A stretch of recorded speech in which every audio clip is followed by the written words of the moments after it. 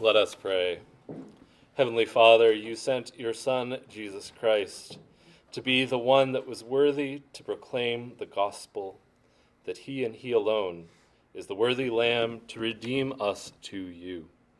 May we be ever mindful of this, that we would live lives that glorify you in all we do.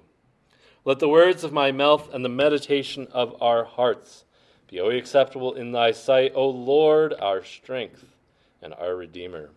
Amen. Please be seated.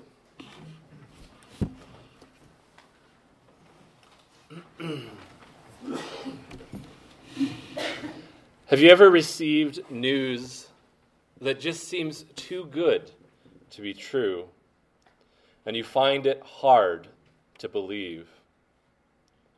For Julie and I, it happened about 8 months ago. I went home from church and she wasn't there yet, which was a little bit unusual because she usually heads home before me. Although sometimes she stops at the grocery store, but she gives me a heads up. I thought it was peculiar, but I was not too worried. So I laid down and rested, and a few moments later she came home, not carrying bags from Sprouts, but carrying a bag from Walgreens. And I said, "Are you all right?" And she said, "Yes, I'm fine." And then she pulled out not one, but 2 pregnancy tests. I wasn't completely surprised by the fact that she had gone out and bought a pregnancy test, though I did find it a little bit peculiar that she had bought 2. But I also know her well enough to not find that overwhelmingly odd. And I said, "Oh, I guess we're going to take one of those." And so she went into the bathroom and she did the pregnancy test thing, which I won't describe in any detail, because you either know how it's done or you can go home and look it up. Or don't look it up, it's up to you. And we waited, and we saw 2 pink lines, one very bright and one very dim. And she said, "Well, what does that mean?" I said, "Well, it says on the box that it means you're pregnant." And she said, "But the line is dim." And I said, "Yeah, but it still probably means you're pregnant." She said, "Well, I'm going to try the other one." Okay. So she does the pregnancy test thing again and comes out, and sure enough, 2 lines. And she says, "What does that mean?" And I said, "Well, it still means that you're pregnant." She said, I don't think so. I'm going to call Kristen, our good friend." She calls Kristen, and she says, "Kristen, what does it mean?" And Kristen, of course, also says, "It means you're pregnant." For us, the news that we were finally having a child, after waiting for so long to meet each other and hoping for so long that we would find a husband or a wife that wanted children and that could have children, the news that we were having a child so quickly after we got married was hard to believe, but it was good news. St. Mark's account wastes no time. That seems to be his mark, if so to speak, of his gospel. Matthew wants to show how much of a man Jesus was. He shows different things that Jesus did in his miracles. St. Luke shows that this really happened. He spends a long time giving various details about Jesus' birth, about historical things that were happening. And John has this beautiful discourse about the importance of Jesus Christ, our Lord, about the incarnation of Jesus Christ, our Lord. But Mark just gets down to business and gets rolling and starts with the beginning of the gospel of Jesus Christ, the Son of God. I've noted, having read through Mark in a fair amount of detail, that I think Mark's favorite word is immediately. I think I counted in the first chapter he uses it 9 times. And so Mark has an urgency that the other gospel writers don't seem to have. And he dives in and starts at the beginning, the very first thing that Jesus does in his proclamation of his gospel. Now, in case you forgot, because we hear the word gospel every Sunday, or perhaps we reread it as we read the gospel accounts, we may forget what it actually means. Gospel means good news. Gospel means good news. But before Mark tells us what this good news is, he wants us to be sure that we see the evidence that Jesus is believable, that the good news that we find in Christ is worthy to be heard, worthy to be received. More importantly, he wants to set up the stage that we might understand that Jesus alone is the worthy Lamb that makes the good news possible. And so, the first sign, the witness of John to the worthiness of the Lamb. It was necessary that one would prepare the way for Christ. Prepare the way was predicted in Isaiah 43, which Mark spells out for us as he writes, "Behold, I send my messenger before your face, who will prepare your way. The voice of one crying in the wilderness, make straight the way of the Lord, make his paths straight." John prepares the way as it was predicted in Isaiah. And thus it is the first sign that his ministry would come first. But John is more than just some guy out in the wilderness telling people to repent. John was the second Elijah. If we were to go to 2 Kings 1:18, we would read an almost word-for-word description of Elijah that matches John's. That John was clothed with camel's hair and wore a leather belt around his waist, as Elijah was clothed with camel hair and wore a leather belt around the waist. Mark says, look, the one that came before has come to make ready the way of Jesus Christ, to make ready the way of the worthy one, the worthy Lamb. And John tells us this as well, as he tells of one who is mightier than he is. John tells us the truth of Jesus. John, a righteous man who goes out to preach repentance, to call the nation back to God, knows that there is one greater than him, for there is no righteousness greater than Christ. And only in Christ are our deeds made worthy. Only in Christ do we find that hope. And so Jesus comes and is baptized. He is baptized with the people, with the same baptism that they are baptized, but he does not need to repent, but rather he is bound to them. He shares with them the same thing that they share. It is the sign of the beginning of his ministry, the sign of his anointing. And that brings us to the second sign. The worthy Lamb is anointed by God the Father through the Holy Spirit. Before we dive into the profoundness of this moment, we want to understand a little bit about the working of the Holy Trinity. The Trinity is one, not three. He has one essence in three persons. Your $20 word for perhaps even like the next 6 months is the hypostatic union of Christ. That is, in Jesus Christ, he was fully God and fully man. Both existed in him. But there's a weird heresy that seems to be going around around conservative Christianity. And that is that the will of Christ is somehow subordinate to the will of the Father.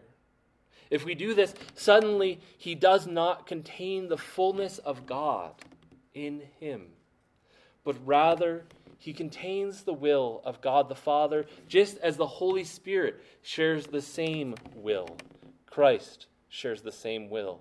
And in this moment of their baptism, we see that they work together to work out our salvation. Three persons, the Father, the Son, and the Holy Spirit, working together with one will to show, yes, indeed, Christ is the worthy Lamb, that he is the one who will take away the sins of the world. and the heavens tear open as this happens. Don't imagine some tear where you walk by a nail and your pants rip just a little bit. Imagine a cloth ripping in half. Imagine, if you will, the curtains of the temple ripping in two. It's no mistake that this foreshadows that opening so that the glory of God might be experienced by all people through Christ. The heavens rip open, tear open, that Christ might make his way, might make our way to the kingdom of heaven. Are there some things in this world that you delight deeply in? I think we've all had those moments where we see something beautiful, something delightful that makes our hearts glad. As I was preparing this, I thought of two. The first was when I bought my wife her ring, and I got it for the first time and was able to inspect it.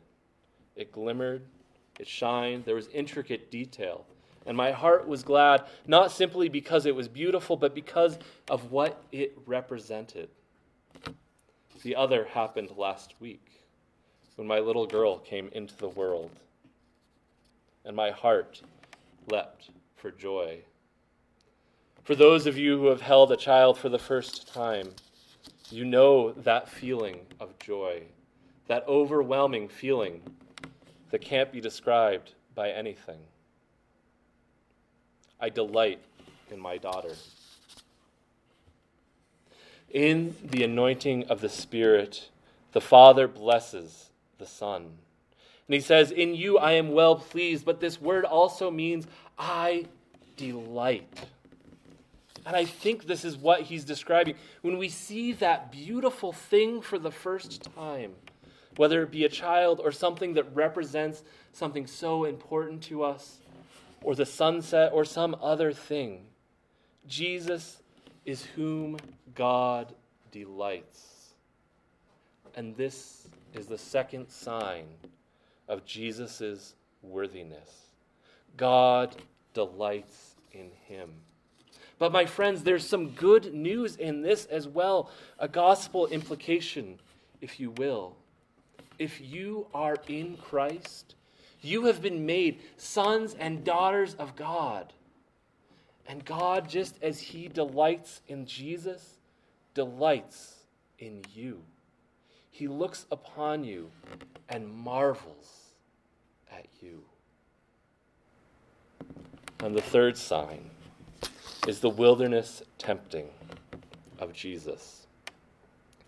Jesus, the worthy Lamb, has overcome Satan. This is the shortest temptation narrative of the three synoptic Gospels. But we know that Jesus overcomes Satan, is tempted by him for 40 days, and yet does not fall. Here, too, there is hope. We have all experienced temptation in this life. We have all fallen into temptation and failed to stand up against Satan. And that can feel lonely, that can feel painful, that can feel hard. But Jesus took the full brunt of temptation. Where you and I have failed to stand up against that temptation, Jesus did not fail, which means he made it from the beginning of that temptation to the very hardest end and overcame Satan, so that you and I are free from the power of Satan. He no longer has power over you. He has freed us from Satan's awful accusations. And so we often end this gospel lesson a little bit early, but I added a few verses because really this narrative part goes on and it wraps up really nicely. We start with the beginning of the gospel, and then we end with Jesus proclaiming what that gospel is. Jesus proclaims, the time is fulfilled and the kingdom of God is at hand. Repent and believe.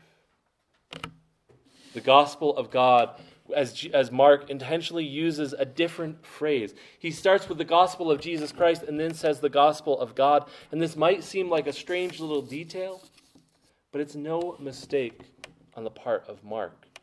Mark is subtly but importantly saying Jesus is God. The gospel of Jesus Christ is the gospel of God, and the gospel of God is the gospel of Jesus Christ, because Jesus is that second person of the Trinity.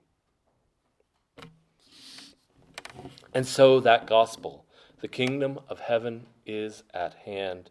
Repent and believe.